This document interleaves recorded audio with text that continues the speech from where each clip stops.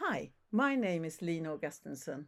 And I'm Naomi Clifford, and we'd like to welcome you to this edition of the Door History Podcast.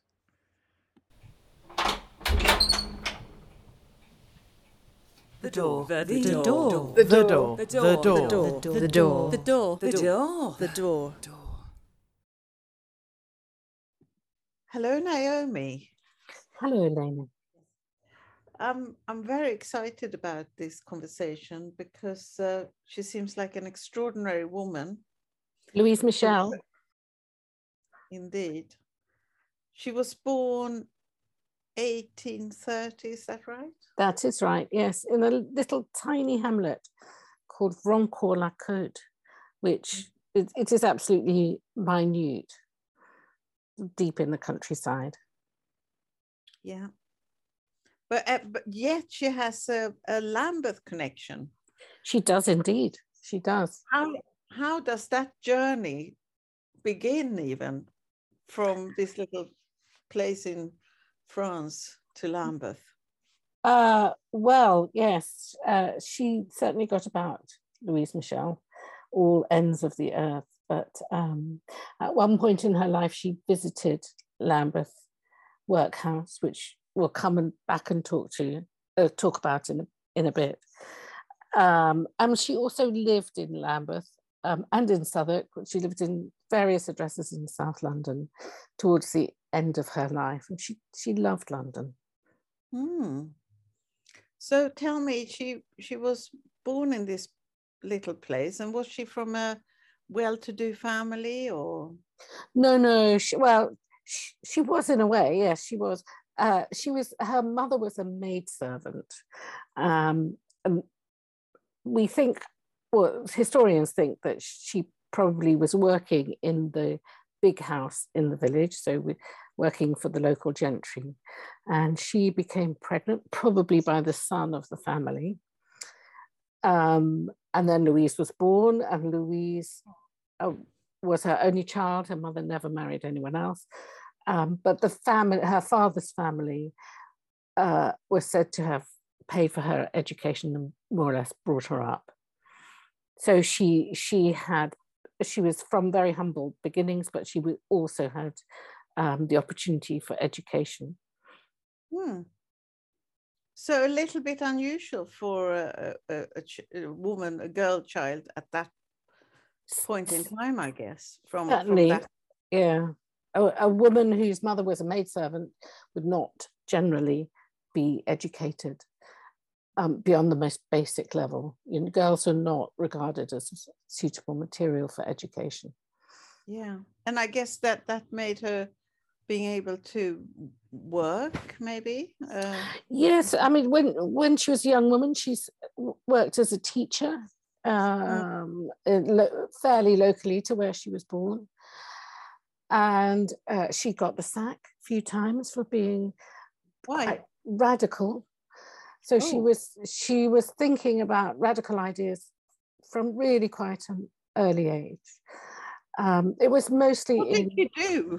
Do we know what she did? Well, one of the things she did is she wrote a children's story set in Roman times, and this was seen as a comment on the emperor, Louis Napoleon III. Yeah. And she taught the children to sing the Marseillaise, which was seen as a very revolutionary, incendiary thing. And and really at this time, education was run by the church. So if the church didn't approve of you, then you were out. So she was sacked, and she tried various sort of private tuition routes, but eventually she went to Paris, to Montmartre.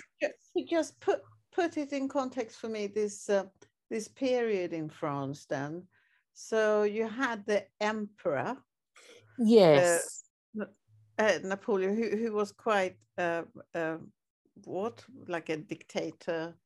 Well, I see him as a kind of Trumpian figure in that he was very self-important and he had an inflated idea of his talents. Yeah. And he was he established himself as emperor in 1852 in a very unpleasant way. It was quite a lot of bloodshed.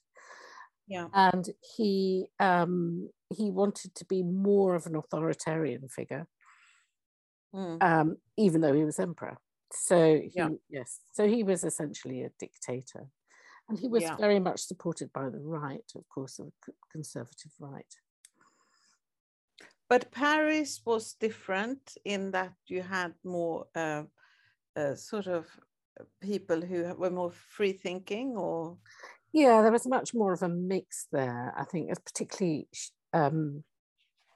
Louise, Michel working in Montmartre would come up across a lot of different political philosophies, sort of broadly left, a collection of different ways of being left wing. And certainly, ideas were floating around and talk of rebellion and socialism and that kind of thing. She would have had a lot of influences from different directions. Yes. And she also was very, like you were saying, she wrote a children's book, but she did a lot of writing. She was a poet. She was so prolific, yeah. Yeah. And I guess in Paris was the place to get all of these various influences and inspiration and but also, I guess, action. Yes, and she ran her own school in Montmartre for the children of workers, and she ran it along her own lines. So she was very much, her education philosophy was to let children learn through play, which was the antithesis of French thinking about education, and has been for a long time. They thought learning by rote was the way to go, and they couldn't really understand why she had animals in the classroom and why she allowed children with special needs to be educated alongside everyone else. They were quite quite radical ideas. Yeah, for that time. I mean, we are talking maybe latter part of 19th century, but even so, that sounds amazing. I think she was, and she was very self-confident about her ideas, and she had a lot of success. Her children absolutely adored her, and I think she gave a lot, and she was given a lot of approval back. She was very popular, and she also did a lot of work on local committees and in France she is very well known as a person, isn't she? And in Paris she's very sort of well signed for, if I understand it rightly. Yes, streets and schools and squares named after her. She's a well-known figure, but she's scarcely remembered here. But that is not for her sort of contribution in education, is it? It's for something different. She is largely known, I suppose, in France for her actions during the Paris Commune and her life after that. Yeah. Could you talk a little bit about that? Because I know very little about the Paris Commune. Well, yes, I can skate through it quickly. A little tour of it. Yeah. I think we start with the Franco-Prussian War of 1870, which the Emperor Napoleon III, who we've just mentioned, he was more or less manipulated into it by Otto von Bismarck, who saw it as part of his grand scheme to create this war, and out of it he was going to build the German unification. So he provokes Napoleon into declaring war on Germany, on Prussia, essentially. Prussia invades. They have some battles which France loses badly. And at the time, France was expected to win, but they made a number of poor decisions, and they lost at the Battle of Sedan. And really, essentially, it was all over, and Prussians encircled Paris. Yeah. Then you get the Paris siege, which was a time of terrible suffering for the people of Paris. Yeah. Because they thought this siege would only last, say, a couple of months, and in fact it lasted 5 months, and people started dying of starvation at the end. So after 5 months, the French government gave in to the Prussians. And this made the people of Paris, particularly the working class districts, who had really, really suffered and also given so much. They had collected money for cannon and this and that. So they felt that they'd sacrificed so much, all for nothing. They've been betrayed by the government. And so talk started of a commune. But it waited. It wasn't until there was a sort of a pinch point, a conflagration, that things really started moving. And Louise Michel was right in the middle of it. Okay. So was there a sort of crunch point at some point? Yes, I mean, it was on her doorstep in Montmartre one morning. And the 18th of March, in fact, 1871, Montmartre had custody of these cannon, and the government sent soldiers to seize them. The people of Montmartre and other working class districts, they thought that the government could potentially use these weapons against them. And also they felt they had paid for them, so why should they be in the control of the government? So these soldiers were seen on the hill taking these cannon away. The alarm was raised by women leaving the house early in the morning to get bread. They saw this happen, and then, yes, the church bells in the district started ringing, and Louise Michel got up and put on her uniform of the National Guard, took up her rifle. She was very unusual in that she was a woman who was armed and in the National Guard. And so she was on that hill, trying to stop these cannon being seized with a lot of other people. And they started talking to the soldiers who were seizing them. And it was, they talked. So there was a conversation. So it wasn't a violent, somebody was shot, but it wasn't a terribly violent situation. No.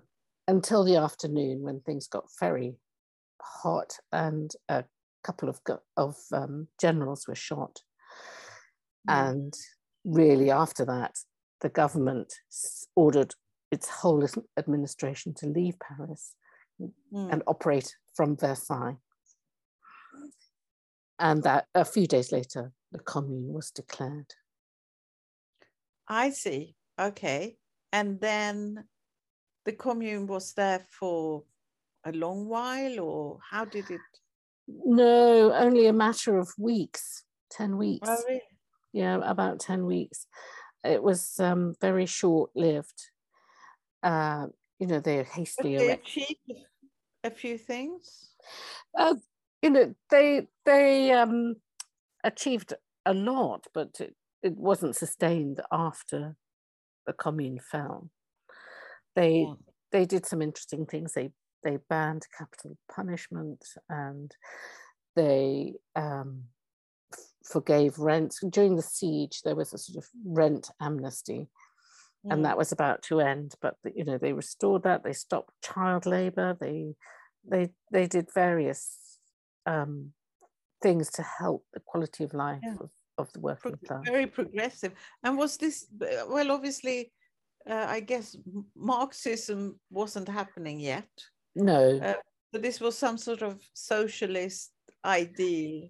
Well, they were not united in their political philosophies, as I understand it. There were lots of people who thought one thing, another group of people think another thing. It was all broadly left. And, the government was, I think it was a third working class, working people, and the other 2/3 were, I would say, sort of middle class bourgeois. They were called friends of the people. So you got lawyers and journalists and people like that. But they hardly really had time to erect all their sort of the administrative structures and get going before it all ended. Yes, and how did it end? Well, they were cut off, just like it's often called the Second Siege of Paris. But what happened is really they didn't have enough of strength to keep the government troops out, and they were not really defending themselves efficiently, and the government troops more or less walked in through one of the gates and took over, then spread through the city and took over. They had their eye off the ball, unfortunately.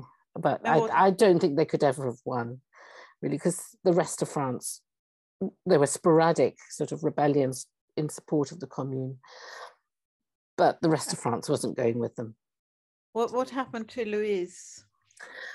Well, she fought on the barricades, and she was commanding men, again, highly unusual. And she eventually was left for dead in a trench. She was wounded, and she managed to get up, and she went home, and she found that her mother, who she absolutely adored, her mother had been taken hostage. So that was for her a no-brainer. She went off to the police station and handed herself in, and she was arrested and sent to prison. Oh, okay. Terrible. Terrible. And one of the most terrible things about it was the journey from Paris to the prison, which was in Versailles, women's prison. Many more men were arrested and sent to prison than women. The women were a distinct minority, but they seem to have attracted a great deal of hatred and disapproval by the authorities. They were seen as much worse, partly because women were blamed for the massive fires in Paris at the end of the Commune. And really, I suppose, she's lucky that she survived, because so many didn't. There was terrible bloodshed in the streets, bodies piled up. But she went to prison, and eventually she was tried and sentenced to hard labor in New Caledonia, which is in Polynesia. Because that was French in those days, I guess. Yeah, that was part of the empire, the French Empire. Yeah. And what happened to her there? Was it hard labor? And it was hard labor.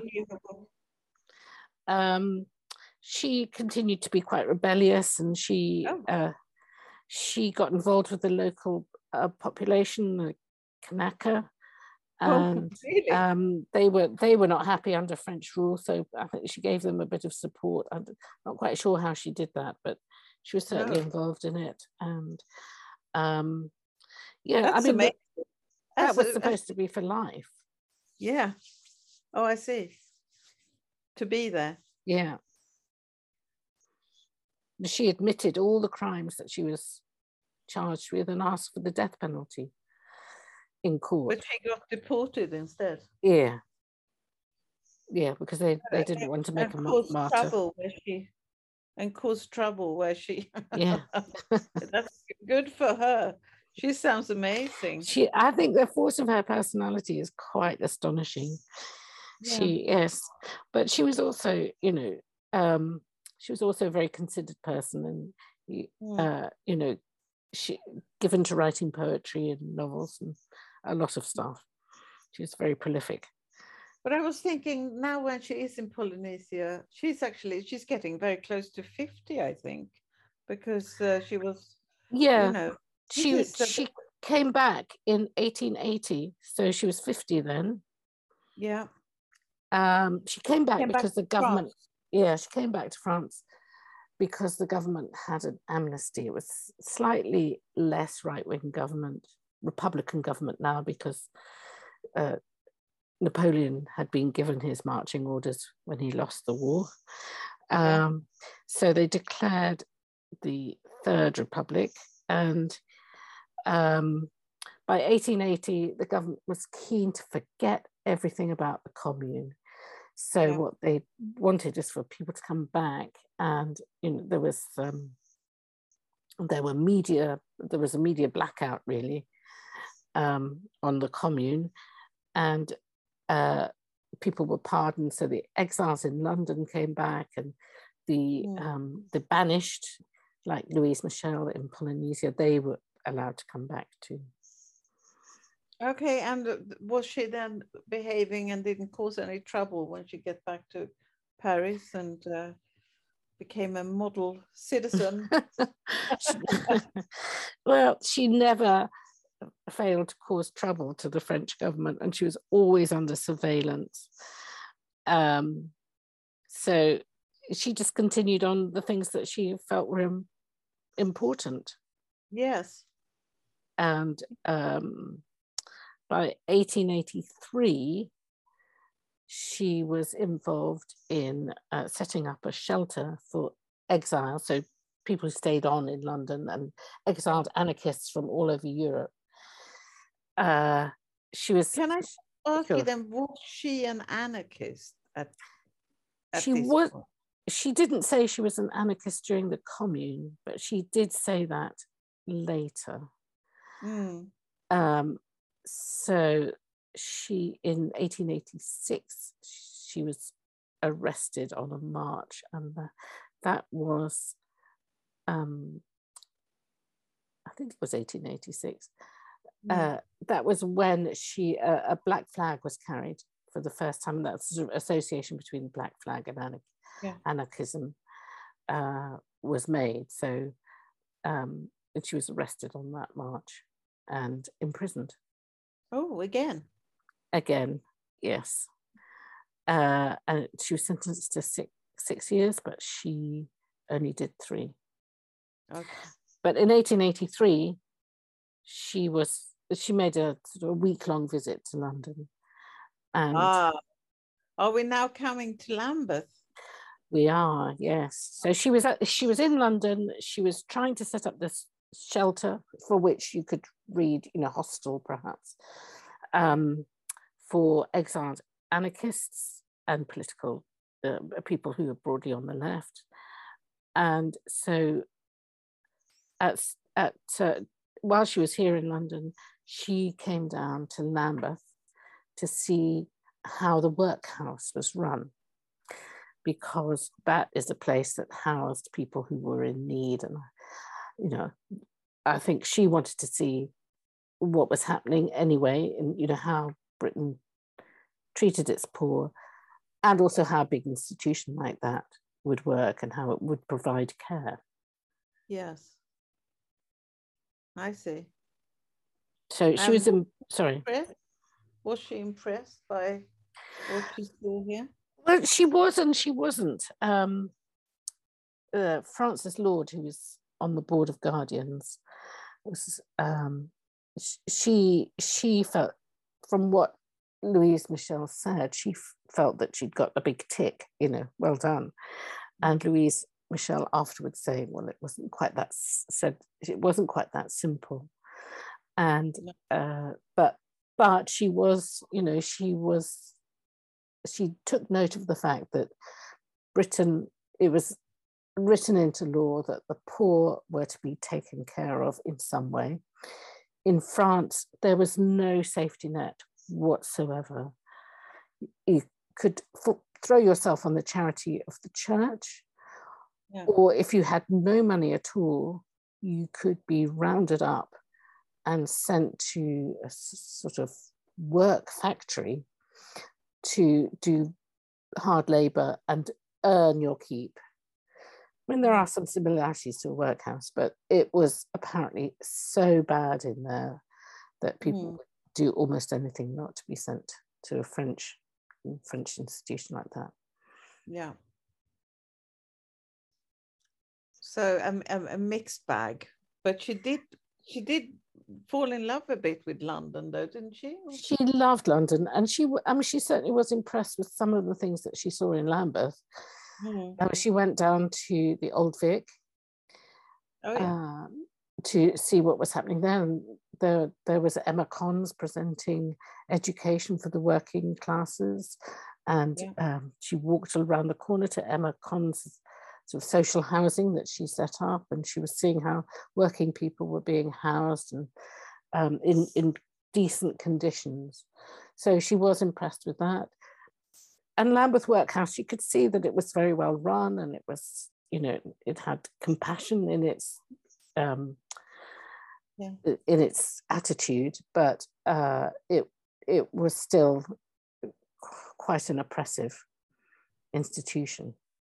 Yeah, well, I find it, as a Lambeth person, I find it fascinating to think that Emma Cons and Louise Michel met, and here are these two women who are actually making a profound difference for working people, meeting and sort of talking ideas, I guess.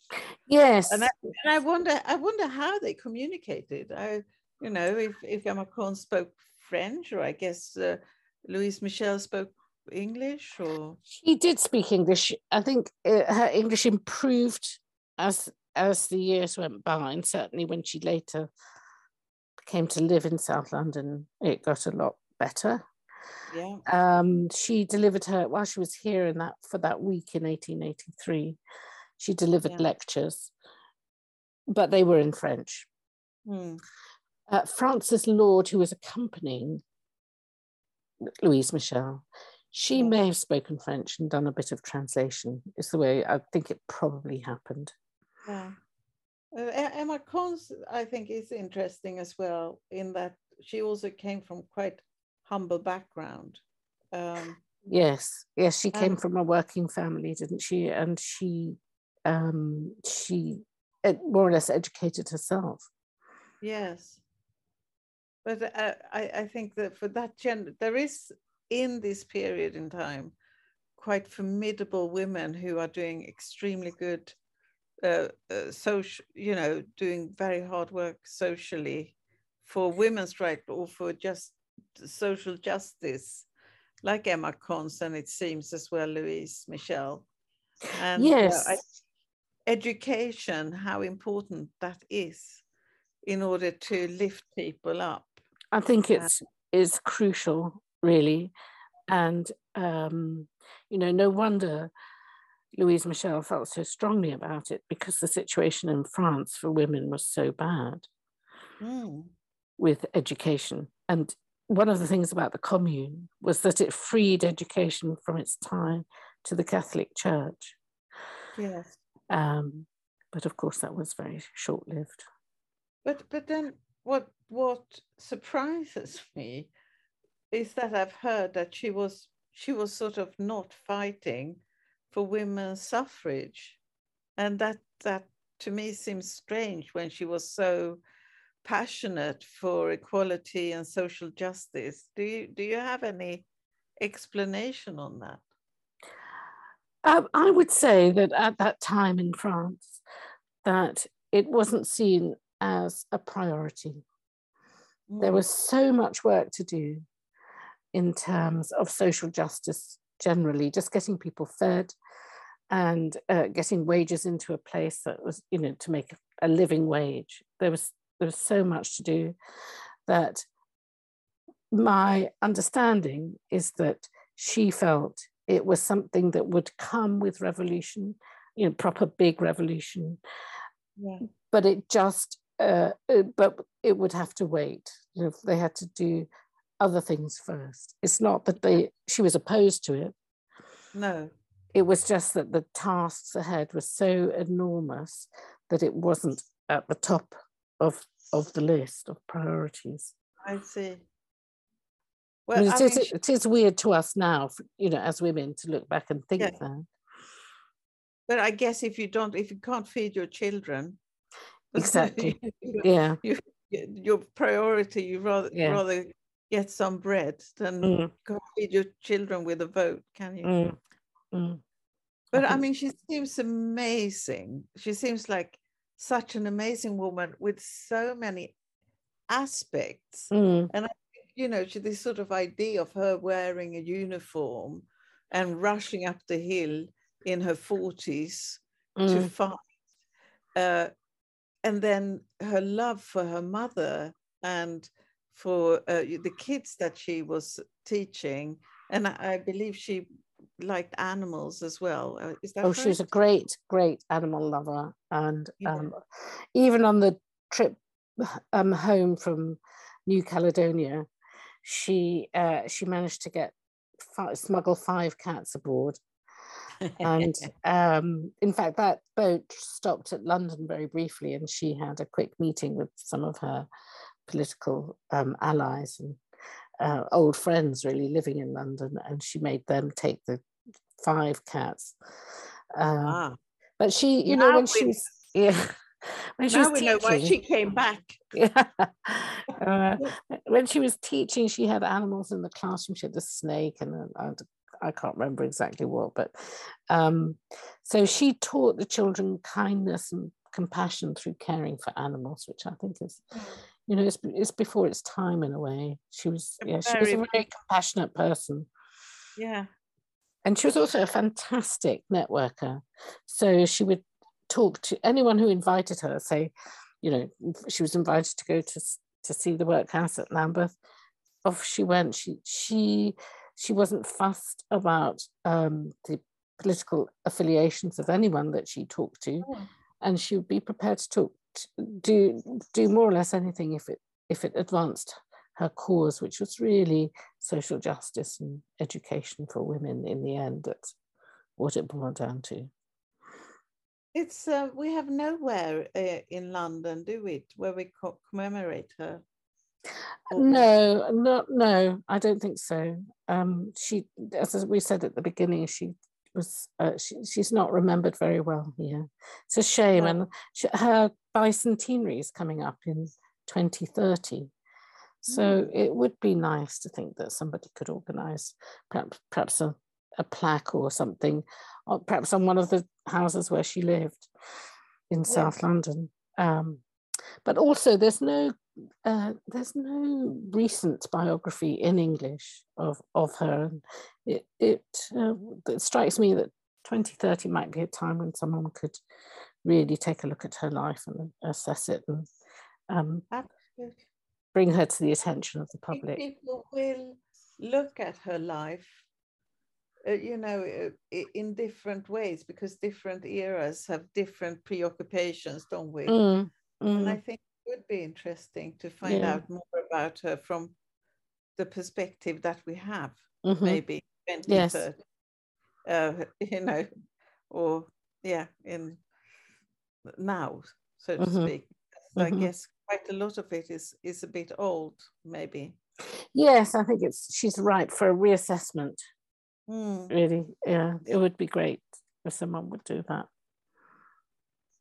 Well, thank you so much, well, Naomi, thank you for teaching me a little bit about her, and I think it's fantastic that she actually was here in London. She lived in London for at least about 10 years on and off. She would go back and visit France, and she lived to a ripe old age. She was 75, which for the time was really quite elderly. But sadly, she didn't experience any revolution, I guess. Not after the Commune, but she did know about the revolution in Russia in 1905. And she yeah. apparently got out of her sick bed and danced around the room. Thank you for listening to this episode of The Door podcast. Please like us on social media, Twitter or Instagram at The Door Podcast, or subscribe to us. You'll find all our various platforms on our website, thedoorpodcast.com. That's all from us. See you next time. Bye.